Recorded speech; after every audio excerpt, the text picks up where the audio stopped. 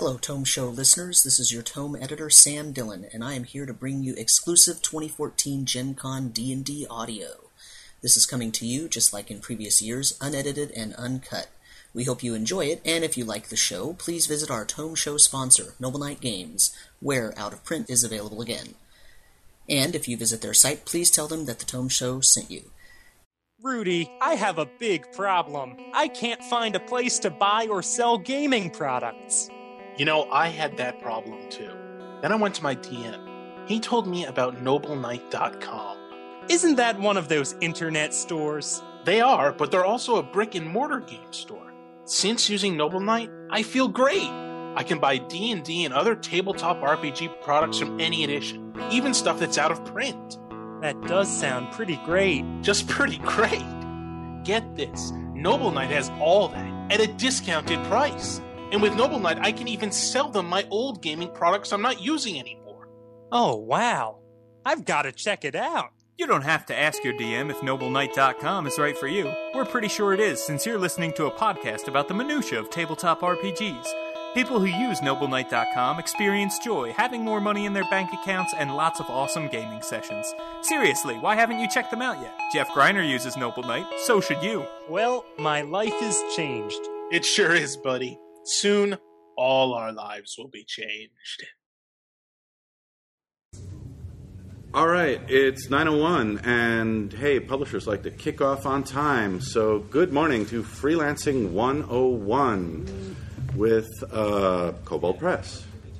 I'm Wolfgang Bauer, I'm the publisher at Kobold Press, and mingling and making new friends is Ben McFarland, one of the lead freelancers and general regulars at Kobold Press, also Gold Any winner for the Best Adventure of 2012. So, a successful freelancer is what I'm saying. We have with us a ton of people who want to hear about freelancing in the RPG industry. I'm just going to ask a couple quick questions. Are you all writers and game designers? Hands up for those who are aspiring writers and game designers. Yes, she's too. Almost everyone. How many of you are like artists or cartographers or other sorts of freelance cartographers or artists? Can I ask what it is you do or aspire to do in art? Painter? I also help design the art for his board game. Yeah, okay. It's nice to have two skill sets. That's always excellent. Stick figures for board games. Stick figures for board games. I think I have that covered for Kobold Press, but good to know. All right, this is mostly a writing panel. We'll touch very briefly on art and cartography, but okay. So mostly writers. And how many of you have already written a complete manuscript of some kind, published or not? Some, maybe a third. How many of you have published that manuscript? Oh, most of you have completed something, have actually published the thing. Congratulations. That is good. And that leaves a whole lot of people saying, well, we haven't actually finished a thing. All right. So, I'm going to do a 5 or 10 minute dump on sort of how Kobold Press gets new talent and roads into the industry, and then we'll take questions, I think, for a while. And maybe, Ben, you'll talk about how you got your break into the biz, too. But let's lay the groundwork first for how to break into the business. My own personal experience is I wrote stuff for a paper magazine called Dungeon, and I did that by submitting paper query letters with a self-addressed stamped envelope to an editor who had a paper slush pile and would read my query letter and send it back to me with a, yeah, that's great, or a, no, we don't ever want to see that, thank you very much. And there were stamps, and the U.S. Post Office was involved. So my personal experience about breaking into the industry is not very relevant today.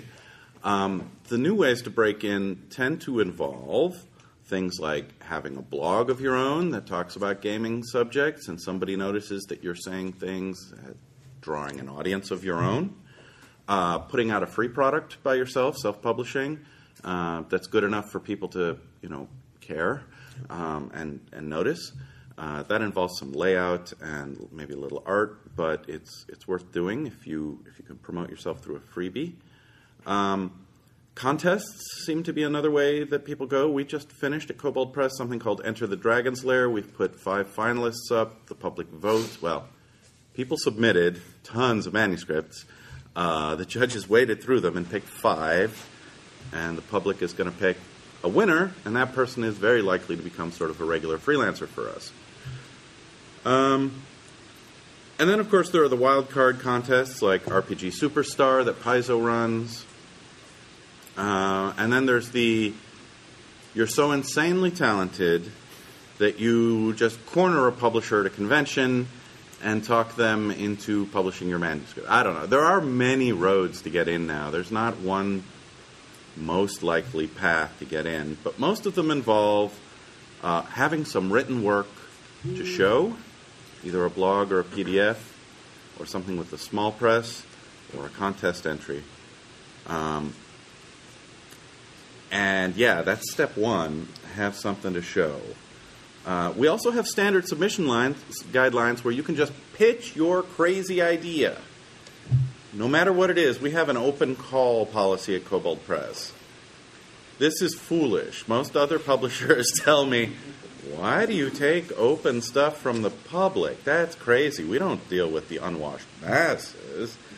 And I tell them, well, my first job in the RPG industry was reading the slush pile that I used to submit to. And there were gems in that slush pile. If you were willing to read through a lot of garbage, that lot of garbage, by the way, made me feel a lot better about my own work. Like, I'm better than at least 80% of what I'm reading in the slush pile. I must be doing something okay. But then occasionally I'd run into, oh my goodness, we must publish this immediately. This person's a genius. Why have I never heard of them? Right? So having that open field means that on the one hand you have to deal with a lot of no, not interested, thank you, no. But you discover talent before all the publishers who have closed off the walls, closed the gates, and said, we're only working with the people we already know. Right? Yeah, I could name some names who came out of that slush pile under my watch, and you would know them. It's a great way to find new writers. So we have the open policy. The guidelines are on the Kobold Press website. Just look for the submissions section and send us a query letter. Query letter is this old art form where you say, this is the thing I'd like to write, and here's who I am.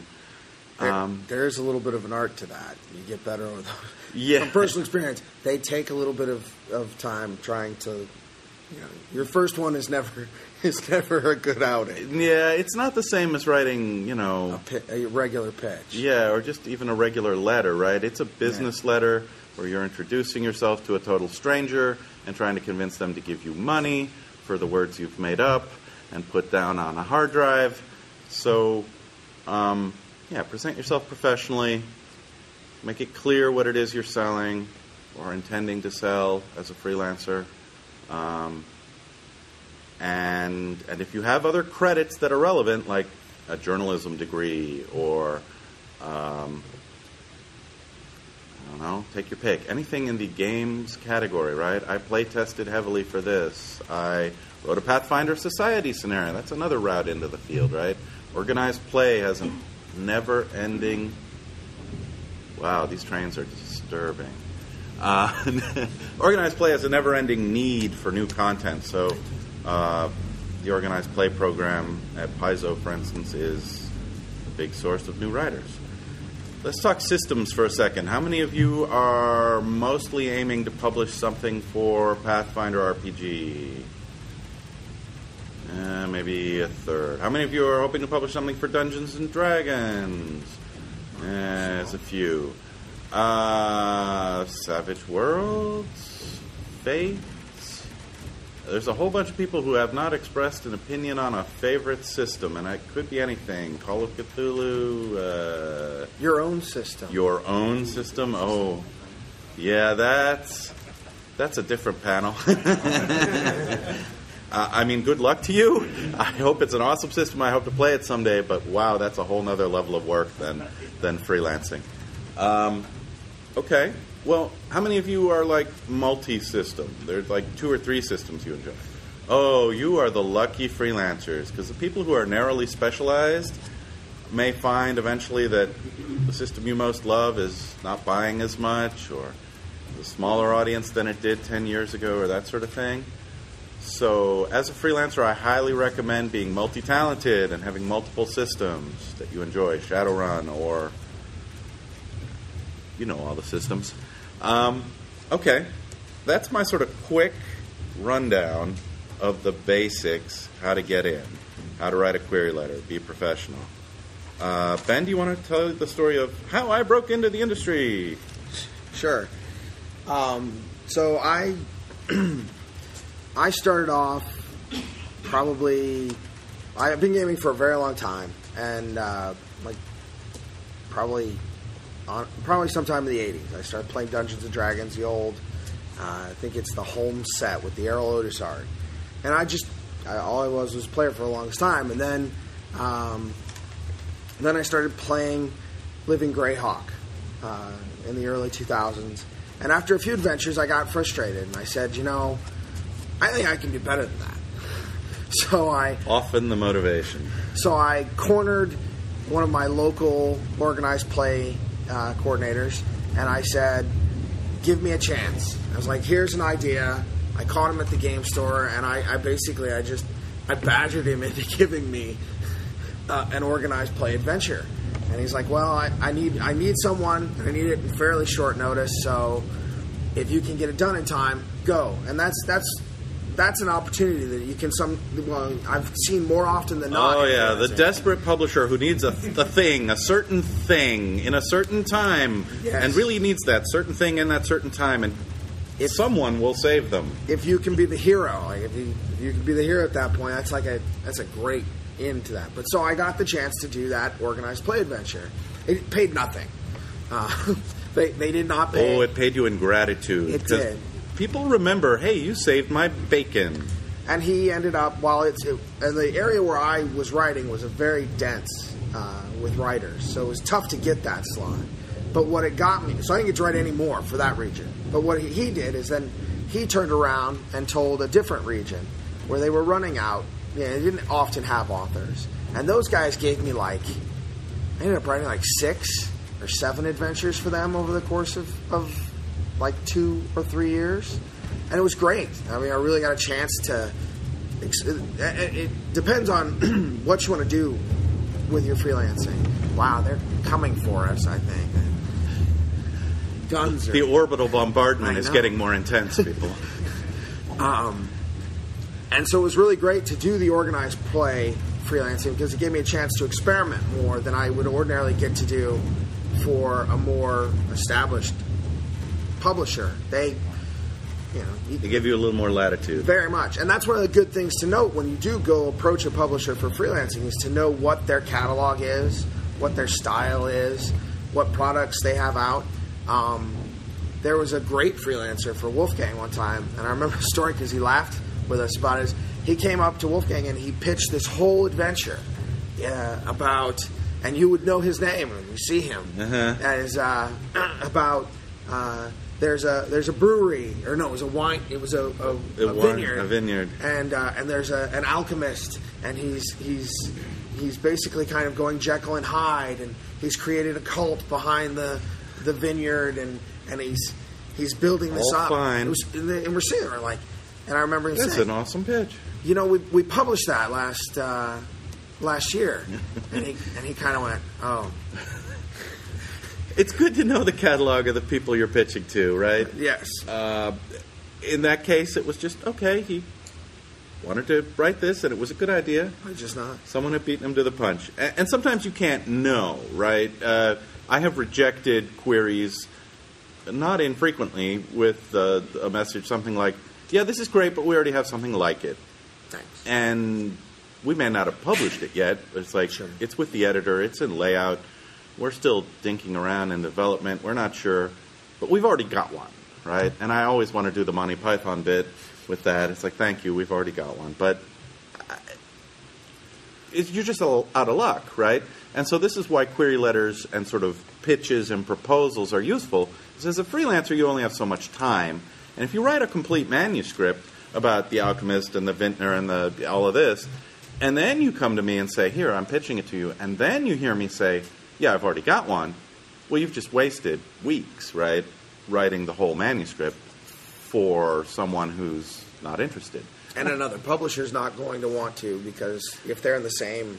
If they're in the very same niche, it's like, oh, well, we're a Pathfinder publisher, and our competitor, Kobold Press, has just published this thing. And like, yeah, you know, they're paying attention. And you've got a lovely home game scenario waiting. Yeah. So then from Organized Play, I've learned about Open Design, which started in 2005, right? The 6. So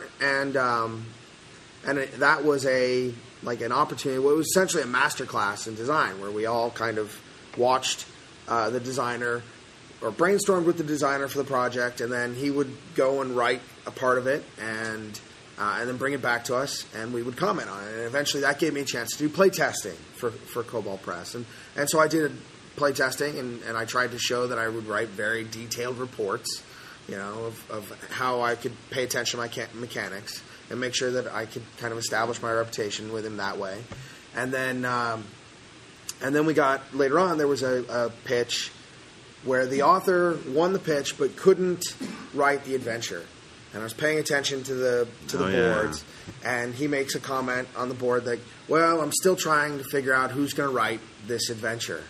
And so I sent him an email, and I was like, look, Coach, I can do this. Put me in. I've done all these Living Greyhawk adventures, right? And see, this is where those Living Greyhawk things paid off for you again, because any pitch that comes in with, well, I've already done this other thing, right? I mean, people say you shouldn't write for free. You shouldn't, give your work away.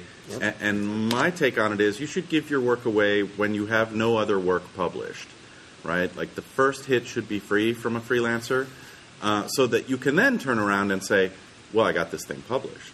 And the person you're telling that to doesn't know whether you were paid for it or not. All they know is somebody thought enough of your work to edit it and lay it out and present it to the public under their umbrella of Organized Play or publication. And that gives you one credit. And one credit then opens the door. It doesn't miraculously... Not all the way, but it gives you the credibility of, you are not just the dude who shows up with a manila envelope of I swear I wrote this great thing and it's the best. No, I mean, you don't hand that manila envelope to someone at Gen Con and say, here, it's my thing. No. I mean, what you want to do is say, I have one credit and here's what I'm proposing for my next thing, or I have 7 credits and put me in because someone else flaked out on you, right? Yeah. So every single publication as a freelancer gets you work, gets you more work. That is. And I would say, don't give your work away for free for very long, but that first one, maybe you do want to. In my case, there wasn't the availability to get into that. I mean, back when, my first work was paying work, but I got lucky. Well, and then from there, so I did that with and that was 3.5, and then at the same time, your first love is Ars Magica. Come on, just say it. Ars Magica is really the system I love the most, but they have a very tight author pool. It's invitation only. They occasionally will do an open call, but they are very, very tight about it. Well, they had a fanzine, and I knew that the fanzine ended up on the line editor's desk every issue. He wrote the foreword, and he got every issue, and said as much. So I made sure I put at least one article in every fanzine. There were some where I had 2. After a little while, I was asking the guy doing the fanzine, can I help you in any way? Because I wanted... Now you're the publisher. Now I help run that fanzine. There's 2 of us. But it really did, because at one point, one of the other authors, a guy who's got I think it's 24 books of art, and that's mainly what the guy does is Ars Magica books. He wanted to use some kind of monster that I had done in a different fanzine. He's like, well, here's this griffin that they've got. Can't we just use that? And because of legal reasons, they couldn't use the fanzine. But the author said, look, I keep stepping on Ben's toes from the fanzine for stuff that I want to do in the regular line books. Why don't we have Ben in the author pool? Yeah, why don't we bring him into the tent? And so, I mean, it's again, I'm sure the fanzine work wasn't paid, right? No. But it got you into an author pool you very much wanted to be in. Yes. So, So I would say a very clever way to come to the attention of the people who could get you into the pool. All right, we've talked for a while about sort of standard process at Cobalt Press and how we break in, how to get on that first rung. Now we're going to open up for questions like specifics, and then I'll ramble at you more if we don't get enough questions. So, what do you guys want to know that we haven't already covered? Sure. Going back to your story about the guy who pitched you something you already had. Sure. It happens where we'll be on the floor and I'll see something and be like, this kind of sounds like what I'm working on. Yeah. How similar would you go, or if somebody came and pitched you that again, would you think about doing, well, maybe this could be the follow-up to that storyline? Yeah, this is sort of a matter of opinion and a matter of degree, right? I mean, if somebody's doing something fairly niche with intellect devourers, some uncommon monster, you might say, we're not going to touch anything that puts that monster on a cover, for a year or 2 years until people forget the prior one, because that's super specific. If it's goblins, well, Right. Everybody uses goblins all the time, and Cobalt Press has an adventure here at the show called Goblin Brewery, which is a very clear riff on Pathfinder players like goblins. We like goblins. We like breweries, too. Let's just do this as a con game. There it is. It's our convention exclusive. I don't think anybody from Paizo is going to come over and say, oh, my God, Cobalt Press is tinkering with goblins. What a ripoff of our stuff. And we own goblins. Because it's a common monster that comes up all the time. So, themes, it depends. And the more, narrowly specific genre it is, the more likely it is you're going to get turned down if somebody else is working on something serious. That's why I'd say query it first. It could just be a, 2-paragraph letter saying, I'm really hot on intellect devourers, but, I don't want to do that if you hate them and have hated them forever, and if the psionics guys are already all over it. I like to outline more than work out the whole manuscript. Yeah, you can write an outline in a day or less. And that way it kind of crystallizes the story for me. I have it on something, either on a file or in a moleskin or something that I can kind of set aside. And that way, later on, even if that... I have it in my back pocket for later on. Yep. Because there were other times where, you pitched something and somebody didn't take it. We had one project where I had pitched this one story 2 or 3 years prior. Everybody hated it. It was totally panned by everybody who was trying to write. Everybody who was commenting on the different pitches was like, no, I don't like this one. It just doesn't fit. It's not right for this. And I was like, all right, fine. And I put it aside. And then 2 years later, we're working on a different project, and we needed to put another pitch in the mix to just make sure we had enough for people to choose from. Yep. And I put it out there, and everybody's like, this is a great pitch. And I'm like, where were you people 2 years ago? Right. But sometimes the time isn't right. Right, and that's the other part, is knowing the time. In the back. I have a question. We're not just writing content in some sense, we're writing the structure of the content or the organization of the content, or maybe we're approaching content in a different way. Yeah. And I'd like to know, from your perspective, if how open you are as a publisher to differences in approach. In other words, not just the story and the content, but the structure of work. You kind of locked in on this is how we do things. Okay, I'll just repeat the question for the podcast folks. The question is, how open is Cobalt Press or publishers generally to content that's structured maybe differently from the industry standard or in a new way? Is that about right? Yeah. Does structure matter? Well, of course structure matters, right? I mean, for some games, it's super highly structured. Organized play is notorious for this, right? It's like, here's the formula. 500 words of this, 600 words of that, a map, 6 encounters, done, right? Right, adventure by numbers. Well, it's not quite adventure. You can do a lot within the constraints, but if you don't give them that, if you give them 50% more word count or the wrong number of encounters, people get upset, right? Because it's aimed at a purpose. Most of the things that Cobalt Press does are way more experimental and wide open. We've done weird, wacky format stuff from the beginning. where we munge together adventure and sourcebook stuff. We'll say, here's the NPCs and locales. We're going to develop them first, and then we're going to write a bunch of adventures to go with them. We've written one bestiary 4 different ways for 4 different systems.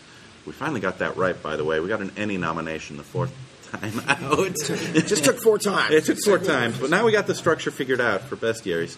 I have to say, and that's one thing that's great, of finding a publisher who is open to maybe, like, if that's what you like to do, right? If you like to do experimental or different format, work, finding a publisher who's friendly to that is the way to go. That's one of the reasons I love doing stuff for Wolfgang, is that he is cool with going with experimental formats or experimental design.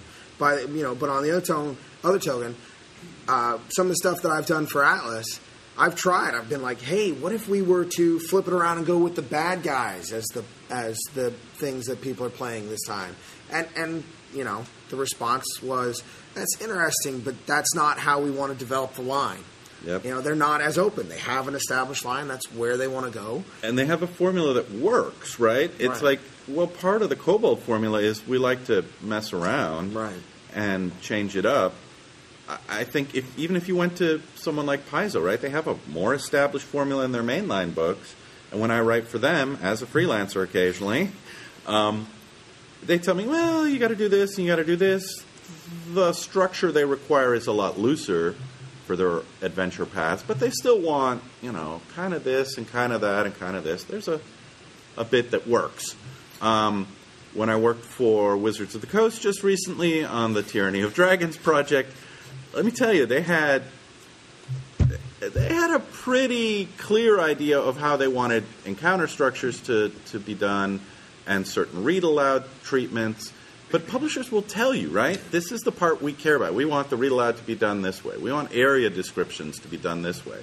And now we're talking mostly about adventure design here, but it's the same for monsters. It's the same for sort of core books. Those tend to be things that new freelancers don't get their hands on as soon, right? You tend to get adventure or setting material assignments before crunchy assignments. But the other thing, too, is if you do get that freelancer assignment, right, from the publisher, the question you need to make sure you ask is, do you have a style guide? Yep. Right? Is there a document that you guys have that is your standard format for how you do things so that you don't accidentally hand over 5,000 words that's in some kind of narrative type style that is totally off. Because there are people who think that they're freelancing fiction, and that's another problem. Make sure you ask that to get that file or get whatever their format is, because sometimes the publishers are busy and they forget maybe for a moment that, yes, that guy that person I talked to at the convention with the great pitch, he doesn't know our style and our guidelines. We better make sure he gets the documents he needs so that text is styled correctly and the editor doesn't sort of tear their hair out and come back to me and say, why did you throw this new guy at me? He didn't do anything right. I had that on my Second Ars Magica book. They were like, well, of course you're supposed to do it this way. And I went, I never got that file. Never got the memo, never got the file. I mean, if you're proposing sort of a bigger blowing up of standard structure, like I want to do an indie game structure with a D&D style fantasy thing, that's something you put in your pitch, right? If the whole point is let's make it interesting, let's mix it up with story game elements, that's a selling point to some publishers, and it's poison to other publishers. But if you're messing with structure as part of what you're proposing, I would just put that right up front in the pitch, right? This is an original structure, a unique structure, a structure that follows the style of Trail of Cthulhu. Give them something so that they know, oh, this is the approach I want to take. Yeah, over here. I came in late, so you might have answered this, but you said that before you actually make your manuscript, you should ask the publisher what they're looking for and make sure that they didn't already have it in the lines that we did Sure. at that time. Yep. At the same time, though, what if they say they like your idea, but you don't have it made yet? Oh, that's fine. A lot of times that's the case. You don't have the manuscript done yet, in which case then comes the careful art of negotiating the deadline. Yeah, I mean, your first assignment usually isn't going to be, give me 150,000 words for the next bestiary. Nobody's going to trust a newcomer with that.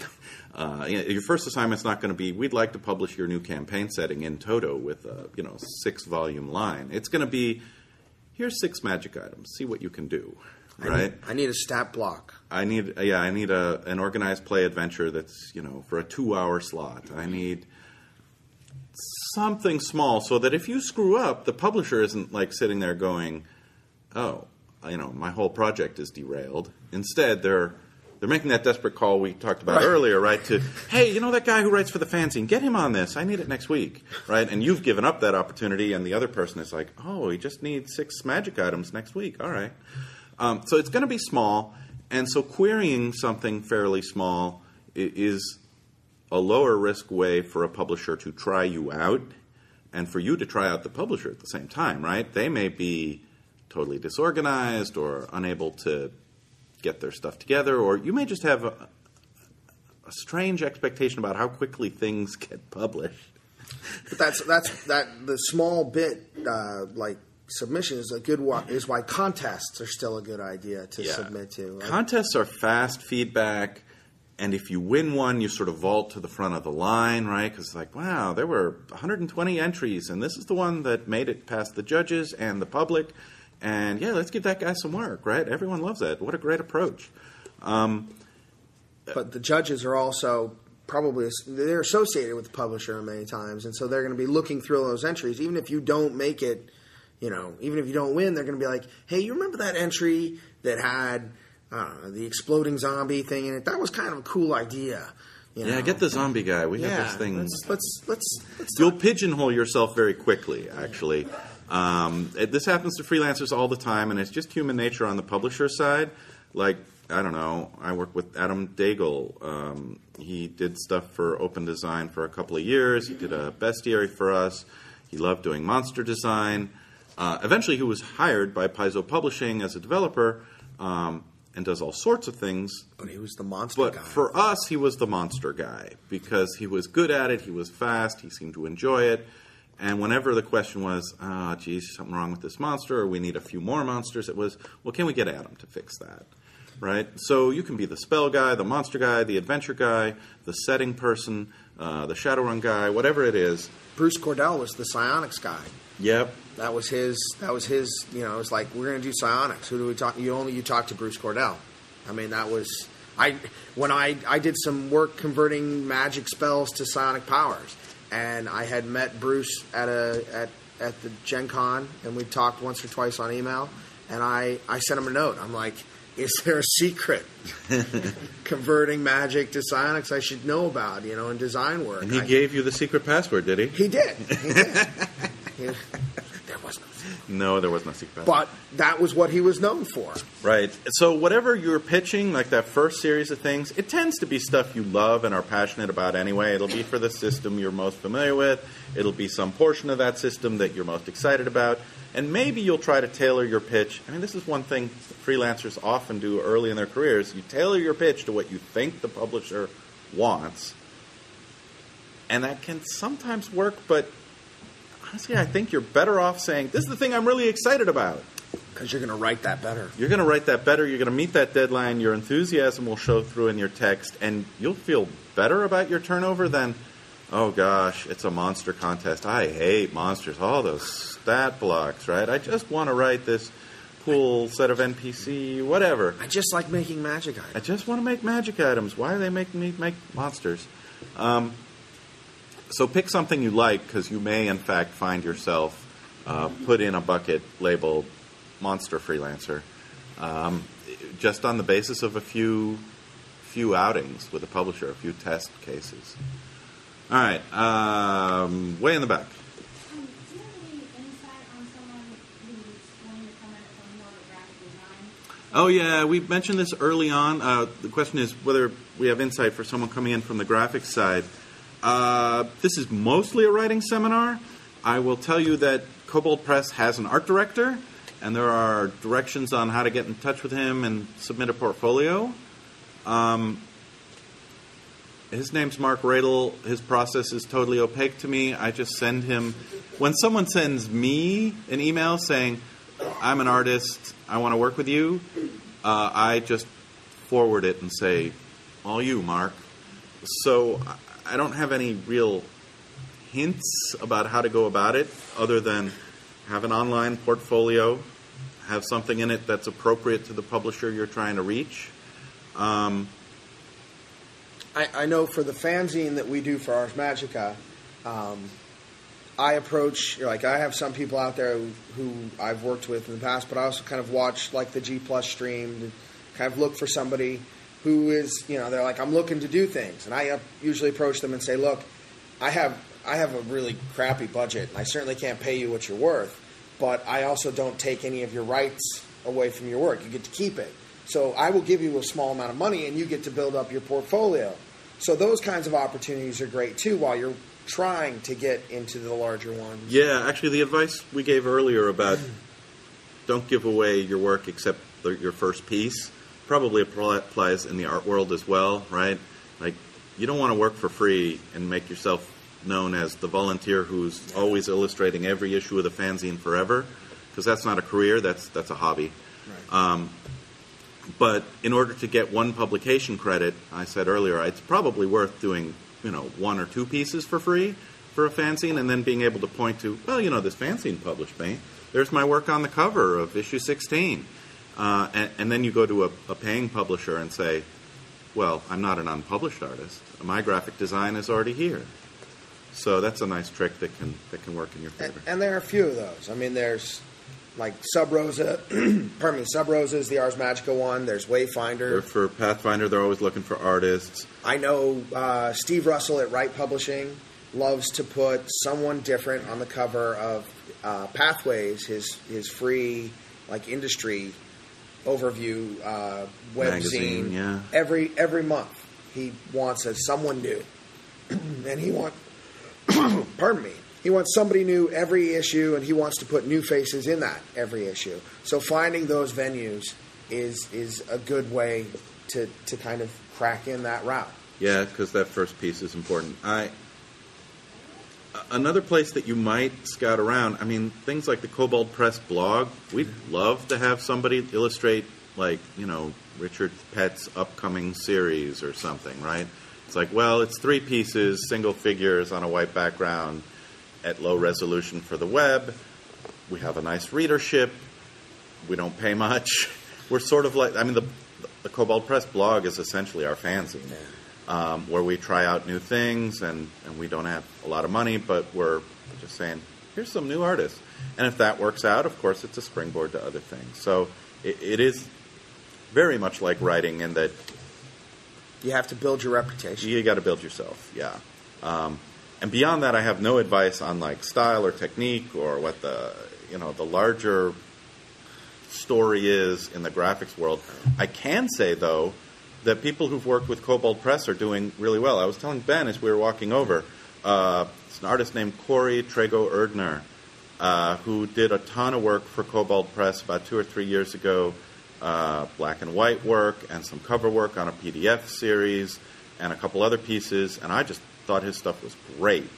At some point, we stopped working together, but this year, in the last couple weeks, I've seen his name on the Tarrasque art in the new D&D Monster Manual, the Umber Hulk art in the new D&D Monster Manual, and at least one more. So a bunch of monsters in the 5th edition D&D core rules. Well, yeah, we were his springboard. We were one of his many springboards to get there, right? Jason Rainville had a similar path. Yeah, so there's very much an arc and a rung and a hierarchy to artists, just as there is to writers, and you do start at the bottom. A friend of one of the other publishers for Wright Publishing always jokes with me. He's like, this is a pass-through artist, or this is a pass-through designer. Yeah, he's so talented, he won't be here long. So I'm going to get as much work as I can out of him until somebody else notices him and starts paying him, or paying her way better. I think he had a layout, a gal doing layout for him. That same thing. She won't be here long, but I'm glad to give her a leg up. Oh, yeah. Sure. That is another reality of the business, right? You may find that you top out at a certain level, like people will give you organized play work, but they never seem to give you the full adventure path you're longing for, or you may get interior artwork, but you never get the cover. When you hit those sorts of plateaus, there's ways to break through it, but it usually involves improving your craft, getting more critique, work on your part to get past that barrier.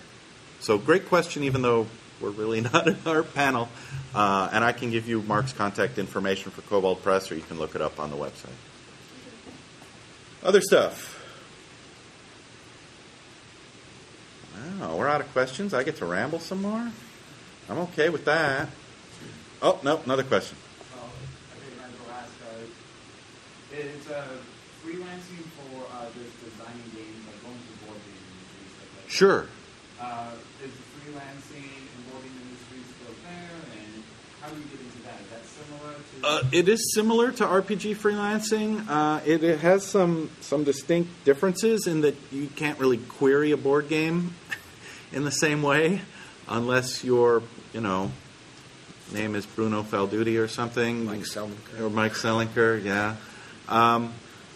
So as a newcomer in the board game industry, you generally have to submit a complete design, which may still be modified heavily later, but companies that take stuff from the outside, and there are such companies in the board game field, they're not looking for a pitch or a proposal, they're looking for a finished prototype. But it's really not my field. So that's about the best I can tell you. There is something called the Kobold Guide to Board Game Design, which is written by about 20 people in the board game field who've been doing it forever. Richard Garfield, Steve Jackson, Mike Selinker, James Ernest, running out of names, but they're all highly respected board game designers, and I would highly recommend that you read the Kobold Guide to Board Game Design, because it talks about prototyping, playtest, how to submit, how to publish yourself or with someone else. It's like $20. You can pick it up at the Kobold booth or from Amazon or anywhere you want. Yeah. How do you feel about repitches? Repitches, They yeah. pitch to you once, you give them some feedback, they come back a year later, or you pitch to Paizo and they said no, so they take it over to you. If some other publisher says no, I don't care, right? So I'm fine with hearing a pitch from someone else. Don't even tell me that you pitched it to someone else. You'd be smarter not to. Paizo didn't like it? I'm suspicious, right? But if they took the time to give you feedback, then they probably want to hear your revision. Yeah, I mean, there's different sorts of rejections, and there's a whole school of rejectomancy, trying to figure out what the publisher really meant by, no, we don't want it. Right? Yeah, no, that's true. That's very true. Some people who just won't take, no, we don't want it. And, does he mean he wants it repitched? No, we don't want it. Usually, the kinds of things you want to repitch are the things that showed, like, our schedule's too full right now. Tends to be the sort of rejection that's like, well, it could be just a polite brush off, but it could be like they'd look at my pitch if I sharpen it up and resubmit it in 6 months. I think it's okay to resubmit. More than twice is probably just annoying. I don't get a lot of repitches from stuff I've seen before, but I'm sure that I get pitches that people have offered to someone who said no. And if it just happens to fit into my new line of, short and sweet magic items. Oh, look, I got a repitch from someone for short. Oh, I forgot. I rejected that 2 years ago, but now it's perfect. So, timing. Yeah, I'd resubmit once. I wouldn't resubmit more than once. I can think of the same one. person. Yeah, I can think of at least one example where I knew somebody who had pitched this particular supplement to one publisher, and the format that he had offered was not what this publisher wanted. He was like, it's a neat idea, but I really don't want to see it, formatted that way. I'd rather you did it like this. And he didn't want to do that. He took it to a different guy, and they were like, yeah, we'll take that. They don't care about your formatting quirks. We think it's good. This looks great. Yeah, let's put it out. And they turned around and they published it. So how are we supposed to know what you're working on so we can pitch you what... You can't. We won't. Unless we're announcing it, right? You don't know. It's sort of part of the problem of being a freelancer is you don't have inside information. The newsletter that I was pointing out earlier and asking people to sign up for is where Cobalt Press says, here's what's coming, here's what we've put up for pre-order. At least, 3 to 6 months before it ships, we'll announce it in the newsletter, right? But blogs can give, like the publisher's blog can give away some of the things they're working on. Sure. Looking at their product line can show you where their holes are, right? Yeah, some publishers will do big publish announcements of here's what's coming for the whole next year, right? Because they are working a year ahead. Right. And so you usually have at least a few months warning if you follow those publishers closely. Which I guess is kind of the hidden skill that you need to develop as you're working on being a freelancer. It's not just your game design, but then developing your familiarity with the publishers in the industry that you want to publish in. Yep. All right, I'm going to give away the final secret of freelancing. I think we have just about 15 minutes left. We haven't talked about this, but when the publisher says yes, you want to deliver on time and professionally. It surprised me when I was an editor at Dungeon Magazine and would say yes to queries and yes to pitches. At first I thought, well, I said yes, I should expect to see a manuscript in a few months when I finished writing it. But in fact, it doesn't work that way. There are people who query something, they have an idea, and they may have perfectly good reasons for never writing it after the publisher says they want to see it, right? They got sick, they had a child, they moved cities and got a new job, they were busy, they got freaked out and cold feet and said, I'm not doing it, right? They caught the car. Yeah, the dog caught the car, and now what? And now they don't know what to do with it. I promised 12,000 words of tomb robbing. I don't know. What was I thinking? Right? And the manuscript never shows up. And they've rejected themselves, right? Because it's like, well, I wanted to see the full manuscript. I thought I'd probably publish it if it's good. And that was my thinking at Dungeon Magazine. And it would never come. And I was sometimes a little sad that some of the best pitches never came back. So step one is when they say yes, yeah, really write it. They do mean yes, right? I was kind of hopeful I would see that thing. It would be great. 12,000 words on tomb robbing. That's exactly what I need for that Egyptian issue we're doing later. It's a shoo-in. It's a lock. If they deliver a manuscript. The other half of that is don't just deliver it. Deliver it in some approximation of a reasonable time period, right? For the magazine things, it was on spec, right? We'd write a query, we'd say yes, send us a manuscript, and we'll maybe accept, maybe reject. It was on spec. A lot of stuff these days is, no, we're just going to send you a contract, right? And when we say yes, it's like, we want it by November 1st.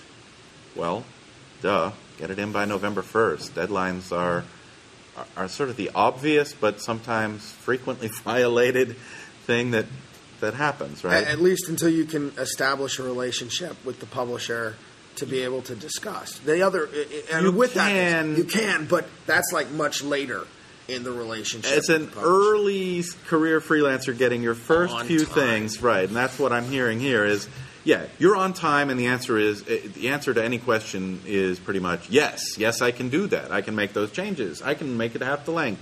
Yes, I can include a hippopotamus. Yes. All right? It's like you want the first thing to go. You want them to say yes, because if they say no and, it came in too late, I didn't want it, it's terrible, you didn't make the changes we needed, it's twice the length, and at some point we're not publishing this thing, it's not working out. And then you're back in the pool of, well, I need them to say, yeah, I'm going to write you a contract for something else. Then you're right back where you started. Right. So you've blown that goodwill. You've blown that goodwill. You've blown that deadline. Publishers tend to vary in how forgiving they are about deadlines. I mean, Chaosium is sort of notorious about, we'll ship it when it's done, right? If you're writing for Call of Cthulhu, I have a project I submitted to them in 2008. They came back to me in 2006 for a rewrite, in 2009 for another rewrite. They were changing rule systems. Anyway, long story. They were happy with the manuscript. They wanted me to change the complete rule system for the adventure. So I did, because I really like Call of Cthulhu, and I really wanted a publication with them. And then they came back to me this summer after their big Kickstarter, and they said, "You remember that thing?" "Yeah, I remember that thing." "Yeah, you submitted it twice." "Yeah, I did." "And we paid you for the submission." Yeah. "You never published it." "Yeah, that's right." "Could you revise it one more time?" I was like, "All right, what do you want now?" "Well, it's 40,000 words, and we want it more around 22.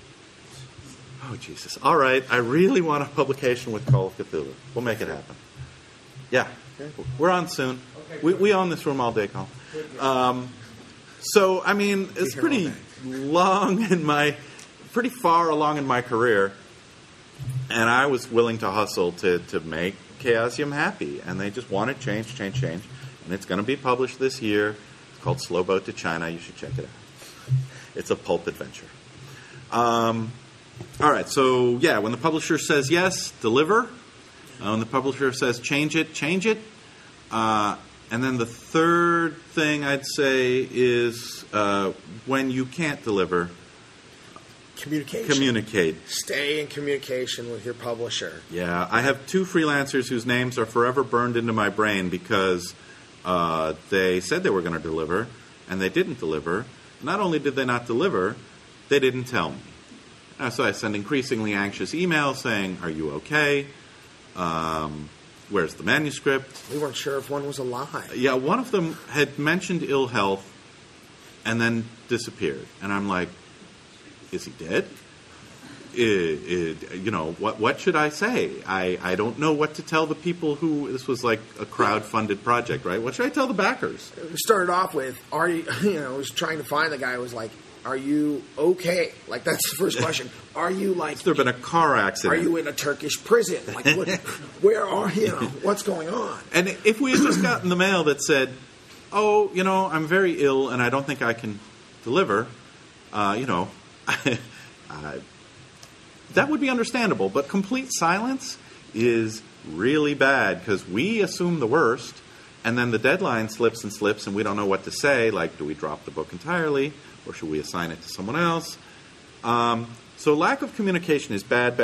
And I had to fess up to this recently, actually on the Cthulhu project, where they're like, "Yeah, we went it from 40,000 words down to 22. And I'm sort of busy in the run-up to Gen Con, and I'm releasing a really big book. I think I'm going to blow my deadline." And they're like, "Well, how much?" "By at least a week." And they're like, "That's fine. Chaosium's blown deadlines for years, right?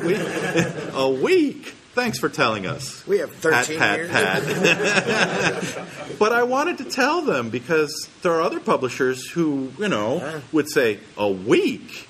No. This is our Gen Con release. You get it in on time or we're unhappy." And at least I would know. Or I need to go look for a hero. Right. You go look for a hero. We would have had the discussion, which would have been, you get someone else to cut it down to size, right? Or I burn a whole lot of midnight oil, and, "Oh, by the way, this is my fourth rewrite. Could you maybe bump the pay? It's the fourth rewrite on this." And it depends on your relationship with the publisher. It really does. The people who I've been working with the longest get the most slack. Not surprising. Occasionally you need it. Occasionally you need it. Ben knows. And people who've, burned a deadline once may come back and be the regulars that we appreciate forever after because they feel like they learned their lesson on the bad deadline the first time. But, so yeah, it's a relationship with any publisher you hope to freelance with for a long time. All right, we're just about out of time. We've got about 5 minutes left. Any last questions? Sure. So when you look at pitches, is there anything that sends up a red flag that you automatically will consider? There are things that... Too much background. Yeah, like people who want to send me their world history for, I'm asking for 6 magic items. I don't need the when the earth cooled stuff.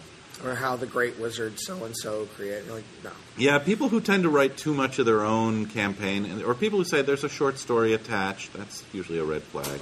It's like, you really want to be writing fiction. Go write fiction. It's a worthy calling.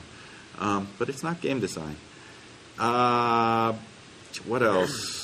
Because we would do a lot of pitches, and I say focus on the action, focus on where things are going in that pitch. What's the value at the table, right? That's what I want to know. Not like, how are people going to look at this product and be like, that's cool, I want to get that. Yeah. That's where you want to show that hook in your pitch. I sometimes call it a red flag when people tell me, I have an artist and a cartographer. Oh, God, yeah. I hate that. It's like, I brought a whole band. Yeah, it's like they're pitching me something. It's like I'm bringing 4 people with me. I mean, I get upset when it's like 2 co-authors, and sometimes those relationships are really good, where one person is the idea guy and the other person can actually write in English or whatever. One guy's like massive mechanics, and the other one guy is like story. rich flavor and story that makes you just want to, I want to run that. I mean, those partnerships work clearly, often, but like the moment you start saying it's more than just me. It's like, because how many people do I have to deal with? There's too many moving parts to Yeah. that. It's like, well, then what happens if your artist guy who's doing it, he flakes? Or, if the cartographer, if she has a problem, where does the responsibility lie? The publisher wants one belly button. Yep, really do. So that's kind of a red flag. Because it also looks like it's almost like we have a tiny press of ourselves and we can't, we haven't yet gotten a hold of making our own self-publishing yet. Can we come kind of self-publish with you? Yeah. And that's not what he wants to do. Can you do all the layout and the editing and the accounting and the shipping and the promotion work? And we'll just do the fun creative parts? Well, I guess we could strike that deal. What are you willing to pay me for that? Right? I mean, being a publisher is a creative job, and part of it is trying to find the right things and the right people and put them together so that magic happens and the product is awesome. We've had projects like that that's like, that went by in 6 weeks, and we shipped it. And like, people in the industry are all going, good work. And we're like, it was the right team at the right time, and it was great. And we've had projects where it's just a few of the wrong people and everyone feels the friction. 18 months later. 18 months later, it's like, are we still on this project? Why isn't it done yet? So you may think of freelancing as a solitary profession, and it often is. But the moment you hand off a manuscript, or the moment you have a collaboration where it's like somebody's asking you for sketch maps or help us with the art brief, or they start asking you, so what do you think of this, or let's do a line of products. You're getting into a team environment where you're the writer, you're the game designer, you're bringing the ideas to the table and the mechanics to the table, but the process doesn't end with you. And if you play nicely with others and you don't, your first post to the fan forum isn't, wow, that cover sucks, I can't believe they stuck that cover on. Oh, I'm serious. This happens among novelists all the time, right? Because they have no control over the cover, and they have an idea in their head of what the cover should be, and we're all imaginative people, and it always looks better in our head. It still looks better in my head all these years later than the covers I actually get on my books. But play nice, right? And once in a while you may look at a cover and say, wow, it does look great. I didn't think it would look this awesome. And the editor made me look good. And the layout's sweet. And, a little appreciation for everybody else who is making you look good is a sign of professionalism and maturity and means you're more than likely to be invited back. The prima donna writers only get away with it if they are ferociously talented. And you might be, but I don't know that about you on your first project, right? Be a prima donna later in your career. Is that it? Is that our time? That's it. We are ready for our next panel. Thank you all for your wonderful questions and your attention. Thank you. Thank you for listening, and if you enjoyed the show, please consider using our Amazon and D&D Classics affiliate links found on the show notes at thetomeshow.com. Thanks again, and keep gaming.